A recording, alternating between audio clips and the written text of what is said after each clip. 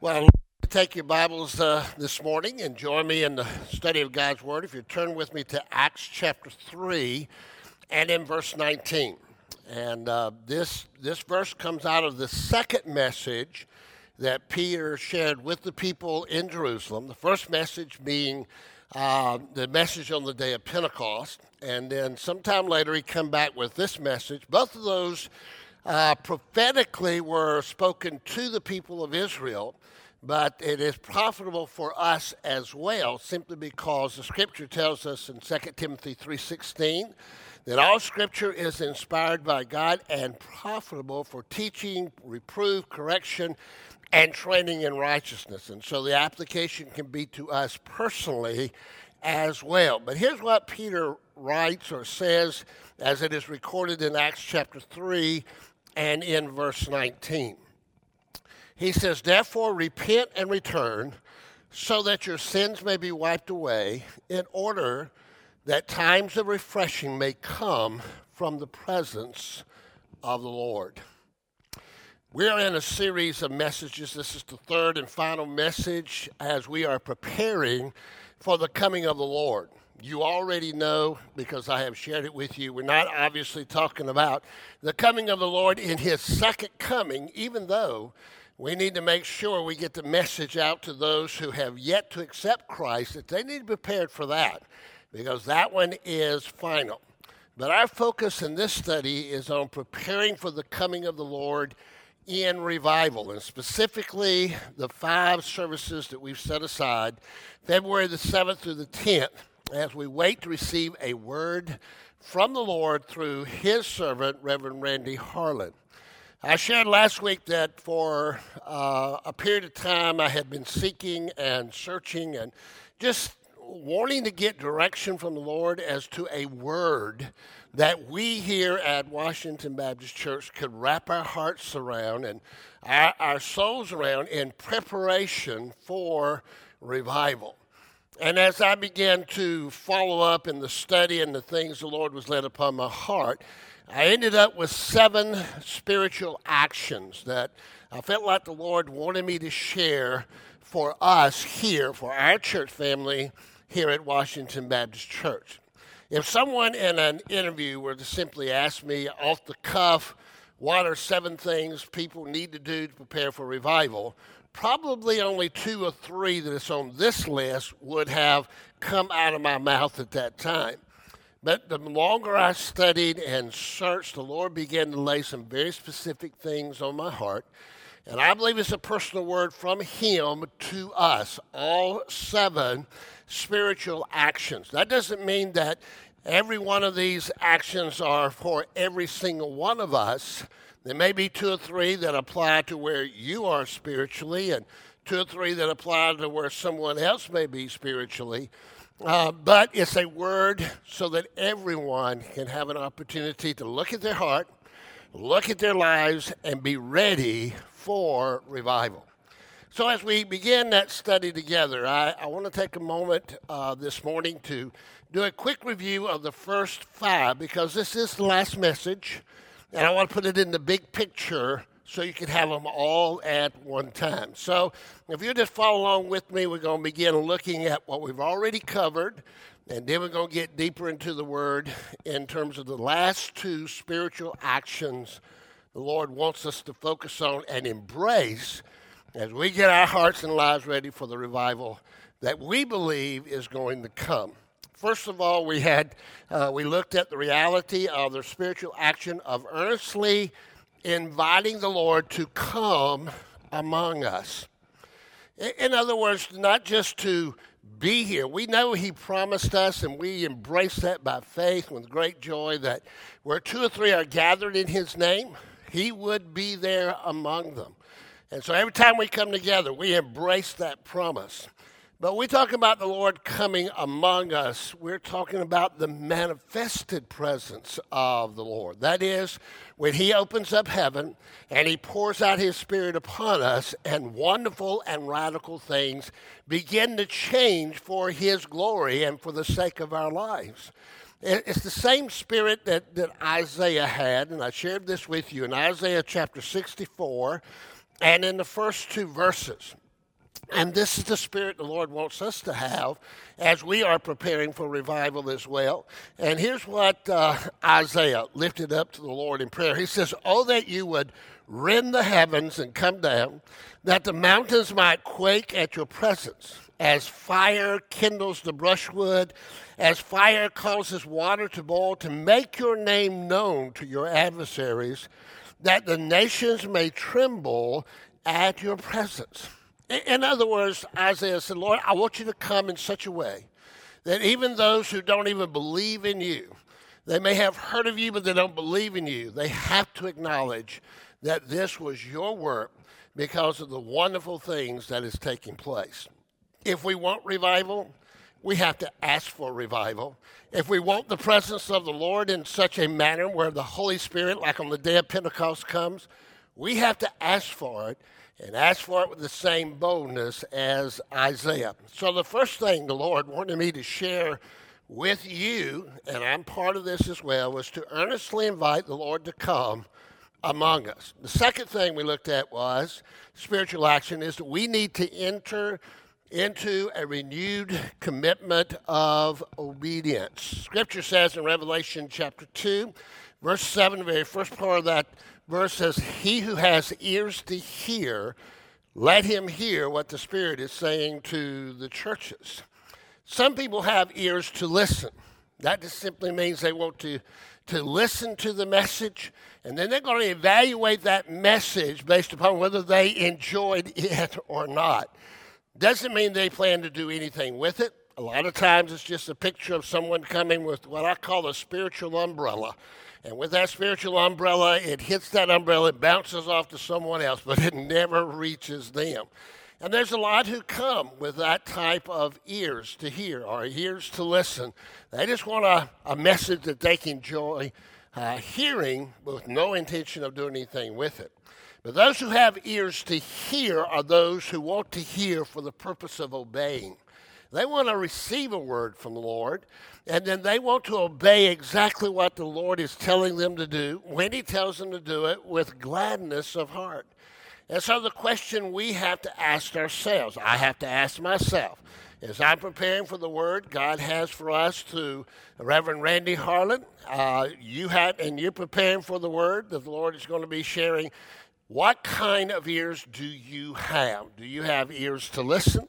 Or do you have ears to hear because you want to know what the Lord is saying to you? You want to do what the Lord is telling you to do, and you're going to do it with gladness of heart because you know it's going to be a blessing. It's going to open up your life for God to do his work in you and through you. And so we looked at earnestly inviting the Lord to come among us. We've already looked at entering into a renewed commitment to obedience. And then last week we began looking at the spiritual action of to eradicate everything in our heart that does not foster unity.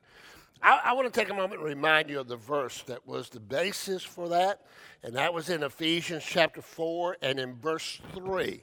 Ephesians 4, verse 3, where Paul says, being diligent to preserve the unity of the Spirit in the bond of peace. Now, the word for spirit here, just to remind you, and maybe you didn't get a chance to be here last Sunday or hear it online, that word spirit is a reference to the Holy Spirit, not simply the inner spirit of a man. And the focus here is on maintaining, preserving. In fact, it is written in what we call a present tense imperative, being diligent to preserve. That is, every day, continually doing whatever we can do, what we need to do to maintain the unity of the Spirit of the living God among us. What does that mean? Well, in simple terms, this. The Spirit will never be in conflict with himself. The Spirit will never be ununified in itself. And so the Holy Spirit in me will never be in conflict with the Holy Spirit in you as a believer. And so if I am in conflict with another believer, or if there is conflict or a lack of unity in the body of Christ, it has nothing to do with the Holy Spirit. It has to do with our self-spirit being in conflict with one another. Well, what does that do? That creates a spiritual crisis. A spiritual crisis where the Holy Spirit of God is being grieved, and the Scripture says the Holy Spirit of God is being quenched. And that's a spiritual crisis because the Holy Spirit is the lifeline of the body of Christ. And the Holy Spirit is the lifeline of my life as a believer and your life as a believer. And so Paul is exhorting us. He's literally commanding us, as he is inspired by the Spirit in writing this letter, that we are to be diligent daily, continually, making sure that the less important things, such as my preferences or my likes or dislikes, never undermine the most important, and that is the work of the Holy Spirit among us, so that as Christ builds his church here at Washington Baptist Church, the gates of hell will not prevail against it. And so we need to deal with everything. That means resolve everything, if it's an attitude, whatever it may be, to maintain the unity of the Spirit. The fourth thing we looked at, part of our message last Sunday, was we are to engage in a spiritual lifestyle of speaking freely of the Lord. And here's why this is important. The Lord told us in Luke chapter 9 and in verse 26, that if you are ashamed of me before men, then I'll be ashamed of you before the Father when I enter into glory. Well, I don't want the Lord ashamed of me, and I don't want the world to think I'm ashamed of my Lord and Savior. So I want to look for every opportunity. And that's what he is saying here in this spiritual action that he is challenging us here at Washington with, is to have a lifestyle, not where you're being obnoxious, but where in an appealing way you're looking for those opportunities to testify of the Lord, what he means to you, what he's done in your life, how he works in your life, so that they can also get the idea of what the Lord could do in their life. And the more we talk about the Lord, the more it prepares our heart for what the Lord is going to give us in the word that he brings us through Randy Harlan. So it's an important part of our life as followers of Christ. And so we have looked at earnestly inviting the Lord to come among us, enter into a renewed commitment to obedience, eradicate everything in the heart that does not foster unity, engage in a spiritual lifestyle of speaking freely of the Lord. And the last thing we looked at last week was that we need to elevate our expectations of witnessing and actually experiencing revival. You know, there are those who do not want revival, because when the Lord does come among us, he does bring change. God never touches anything and it remains the same. It always is changed in a wonderful and in a radical way, and it brings glory to him and it brings blessing to us. But there's so many that are just very, very comfortable with where they are in, quote unquote, their faith. And they enjoy their smoke and mirrors type Christianity. It works well in how they want to live their life and in the schedule of their life. And so really the last thing they want is for the Lord to come in and disturb their nest, to mess up that nest. And so spiritually have to make some very serious decisions in their life. Well, how do we respond to these folks? Well, we love them, but we certainly don't listen to them. We don't allow them to speak their lack of faith into our lives. We do not allow them to speak their negativity into our hearts and in our lives. Instead, we need to prepare ourselves. Ask the Lord to help us so that we may speak positive, faith-driven words into their life. Well, for today, in this final word in this series, I want to share the last two of the 7 spiritual actions the Lord laid on my heart to share with us here at Washington Baptist Church. Number 6 is that we are to embrace the gift of repentance. Now listen carefully to what I said. To embrace the gift of repentance. Let's go back to our text, Acts chapter 3, and in verse 19. And just notice with me that as Peter is preaching here, he begins with a prerequisite. Here's the prerequisite. It says, therefore, repent. Now, that word repent, Satan has done a marvelous job. I hate to give him credit for anything, but he's done a marvelous job of putting a negative spin on that word repent. What I want you to understand is that it is an incredible gift of God. It's an opportunity the Lord gives to us to deal with the things in our lives that we need to deal with. It comes from our old sinful nature so that we can continue to enjoy the blessings of the incredible relationship we have with Him. Now, the word repent actually starts in the heart. A lot of people maybe don't understand, but to repent, it begins where you receive a word from the Lord in your heart. We call it conviction sometimes, but the Holy Spirit takes the word and then He speaks to our heart. And as our heart becomes convicted over that word, then the mind embraces it and we make the decision to make a radical change in our life as a result of the word. The word repent means to turn and go the opposite direction. So we call that a radical change. And it can be about an attitude, it can be about activity, it can be about how we approach things in life, it can be about even things that we should be doing that we're not doing as followers of Christ. But the Holy Spirit speaks that word to us. We fall into conviction. And then as our mind begins to embrace the truth that we've just begun to understand, we make that decision of a radical change in our life. And it's an incredible gift of the Lord.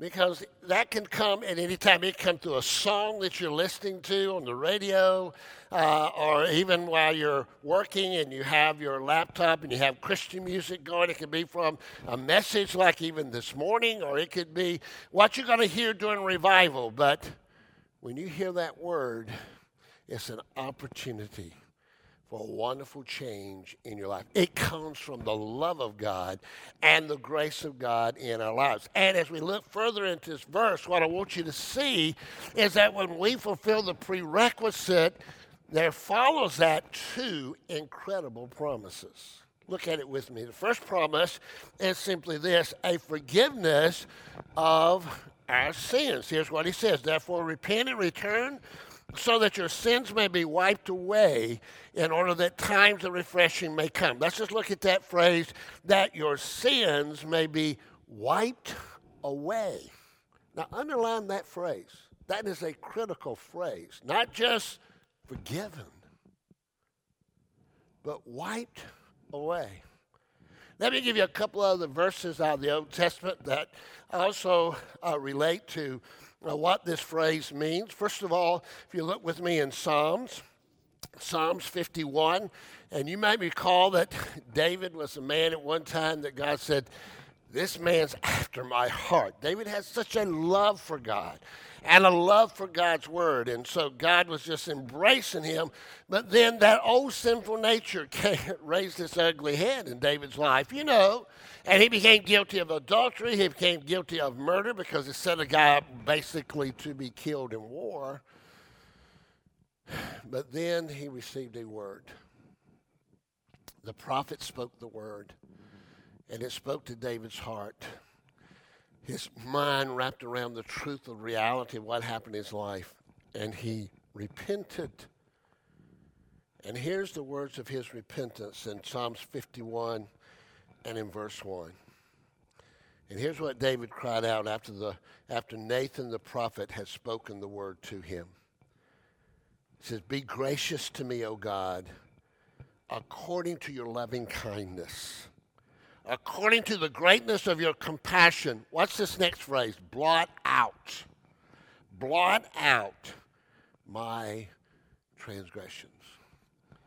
Not just forgive, but a forgiveness that blots out. In other words, when someone to look down on his account, they would not see that those sins, those transgressions, as he words them, ever existed. Think about what the Lord said through the prophet Isaiah in Isaiah chapter 43 and in verse 25. Listen to this. God said, I, even I, am the one who wipes out your transgressions for my own sake, and I will not remember your sins. Wow. And so we go back to our text. And in our text, he says one of the promises, if we fulfill the prerequisite of repentance, is that our sins may be wiped away. Let me give you the true picture. In that day and time, they wrote information down on two kinds of material. One was papyrus. The other one was vellum. Vellum was made out of animal skin. And they would write that information on either one of these two kinds of material. Now, the ink of that day was not like the ink of today. The ink of today has acid in it. The ink in those days had no acid, so it never bit into the papyrus or into the vellum. It just sat on top of it and just dried right there, which meant this. When a scribe wanted to write something down and he already had a piece of papyrus that, let's say, already had information on it, but it wasn't information that needed to be kept, he would just take a sponge of their day and just wipe it off. And when he got through, you didn't even know if anything had ever been written on that piece of papyrus. Well, that's what the Lord is telling us. Through Peter, through Isaiah, through David, that when we repent, when we receive that word from the Lord and we make that change in our life, it's like God just wipes our account so clean, there's not even any evidence that we ever did it. So that's why the Lord says, I remember your sins no more. What an incredible word for us. So you see, repentance is a gift. It's a very positive opportunity the Lord gives to us to deal with those things when we fall short because of the sinful nature that is in our lives.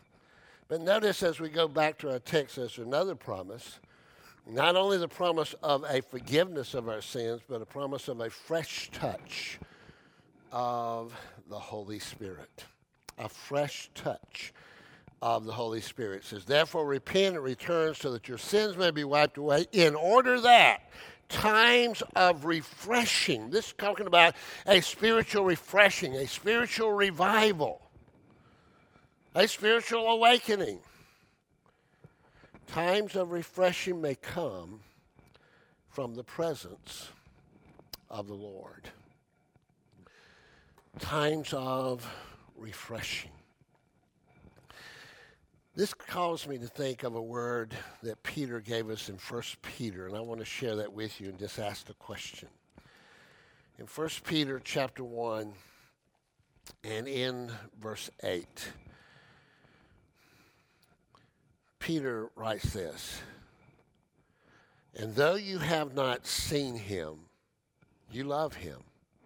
And though you do not see him now, you believe in him. You greatly, now listen carefully to this, you greatly rejoice with joy inexpressible and full of glory. I like the King James Version. It says unspeakable joy. That means indescribable. You can't put it into words. So here's the question I had to ask myself. I'm going to ask you. When was the last time you can say you literally experienced that as a follower of Christ? Unspeakable joy, indescribable joy, where God, where the Lord, where Christ is electrifyingly real, and so real you're just overwhelmed with joy. That's something we talk about, but I'm talking about something we experience. And I have to be honest with you. I have to think back a long ways since the last time I've had a touch of that kind of experience in my heart and in my life. He's just not talking symbolically here. He's talking literally here about experiencing unspeakable, indescribable joy. When does that come? That's those times of refreshing. Those are those times of revival, truly in our heart and lives, where God is just so awesome and we're just overwhelmed with His presence and His work in our heart and lives. Well, what's the key? Well, the prerequisites is the key. That is, repent. Receive a forgiveness of sin where your sins are just totally wiped out, as though they never happened. And then you experience this unspeakable joy, this fresh touch of the Holy Spirit of God among us. Well, let me close with this. The seventh spiritual action the Lord laid on my heart to share with us here at Washington Baptist Church and getting ready for revival is this: eagerly return to our first love. Eagerly return to our first love. In the same verse, in Acts chapter 3 and in verse 19, I read the word, but I just have now getting back to it, where he says, therefore repent and return. And that word return took me to Ephesians chapter 2, Revelation chapter 2, verses 4 and 5, where Jesus said to the church in Ephesus these words. He commended them up front. Busy church, working hard. On the surface, it looks like, wow, what an incredible church this is. But here's what he said. But I have this against you. Listen to this. That you have left your first love.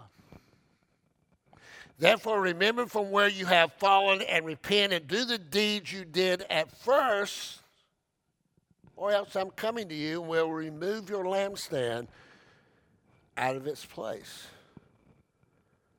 unless you repent and return to your first love. There seems to be a phrase that is used more often now than I can ever remember it being used, and maybe it was being used and I just didn't know it. But particularly out there in the secular world and a lot of the quote-unquote romantic type movies, Hallmark movies, for instance, they use this phrase, you are the love of my life. That's a pretty powerful statement to make. But here's what Jesus is saying to the church in Ephesus, which, again, is profitable for us. Am I your first love? Am I the love of your life? Again, that's a pretty powerful question. It's a very important answer we need to be able to give. Can I say that Jesus is the love of my life? That has nothing to do with my love for Kathy and my love for my children, my grandchildren, my love for all of you here at Washington Baptist Church. You're my church family. But Jesus is supposed to be the love of my life,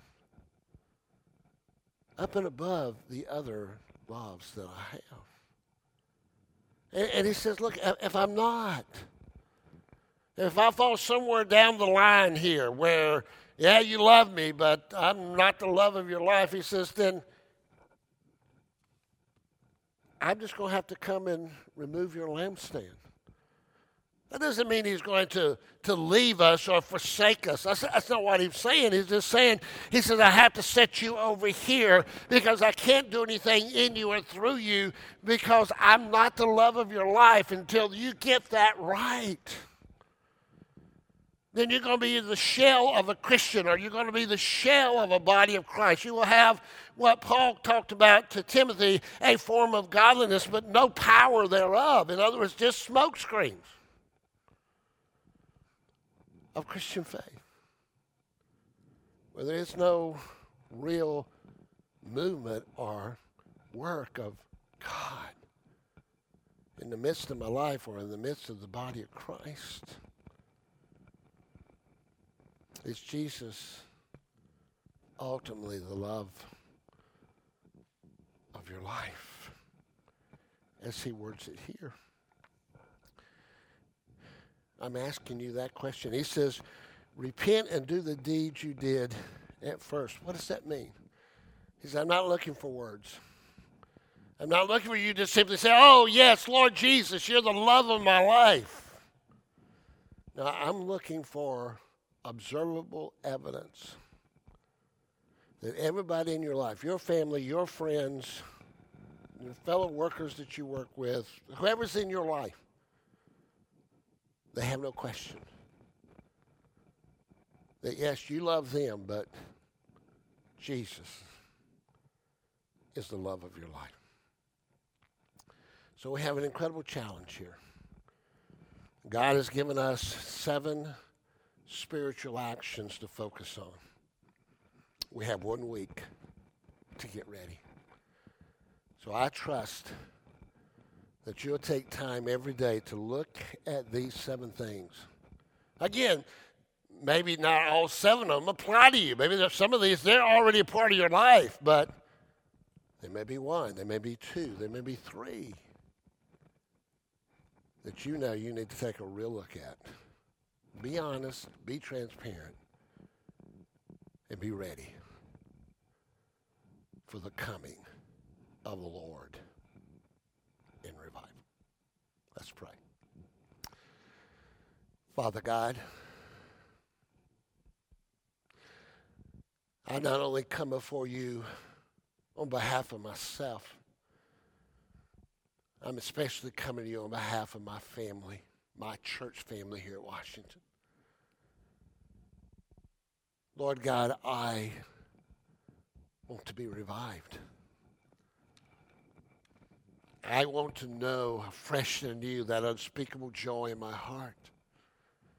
I want to know that, Lord, I have ears to hear that whatever personal word you have for me through Randy Harling, that I'm ready to not only hear it, but to receive it and to obey it. Exactly doing what you want me to do, when you want me to do it, and with gladness of heart. Lord, I'm asking you to search my heart. What things may be in my heart, things may be in my mind, in my spirit, Lord, that does not foster unity. Lord, speak to me. Reveal those things to me. Convict me. Lord, speak to us all. Because we need you, Lord. We don't have to put our eyes upon all that's happening around us. You tell us just put our eyes on you. So, Lord, I believe this was a personal word for our family right here, our fellowship here, and whomever will come and join us in these 5 revival services. Remove all obstacles, Lord. All obstacles.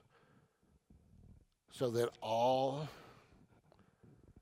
can either be here or be able to join us with no hindrances through live stream. And we all come with ears to hear. And I ask this in Jesus' name. Amen. God bless you. Have a great day today, this Sunday.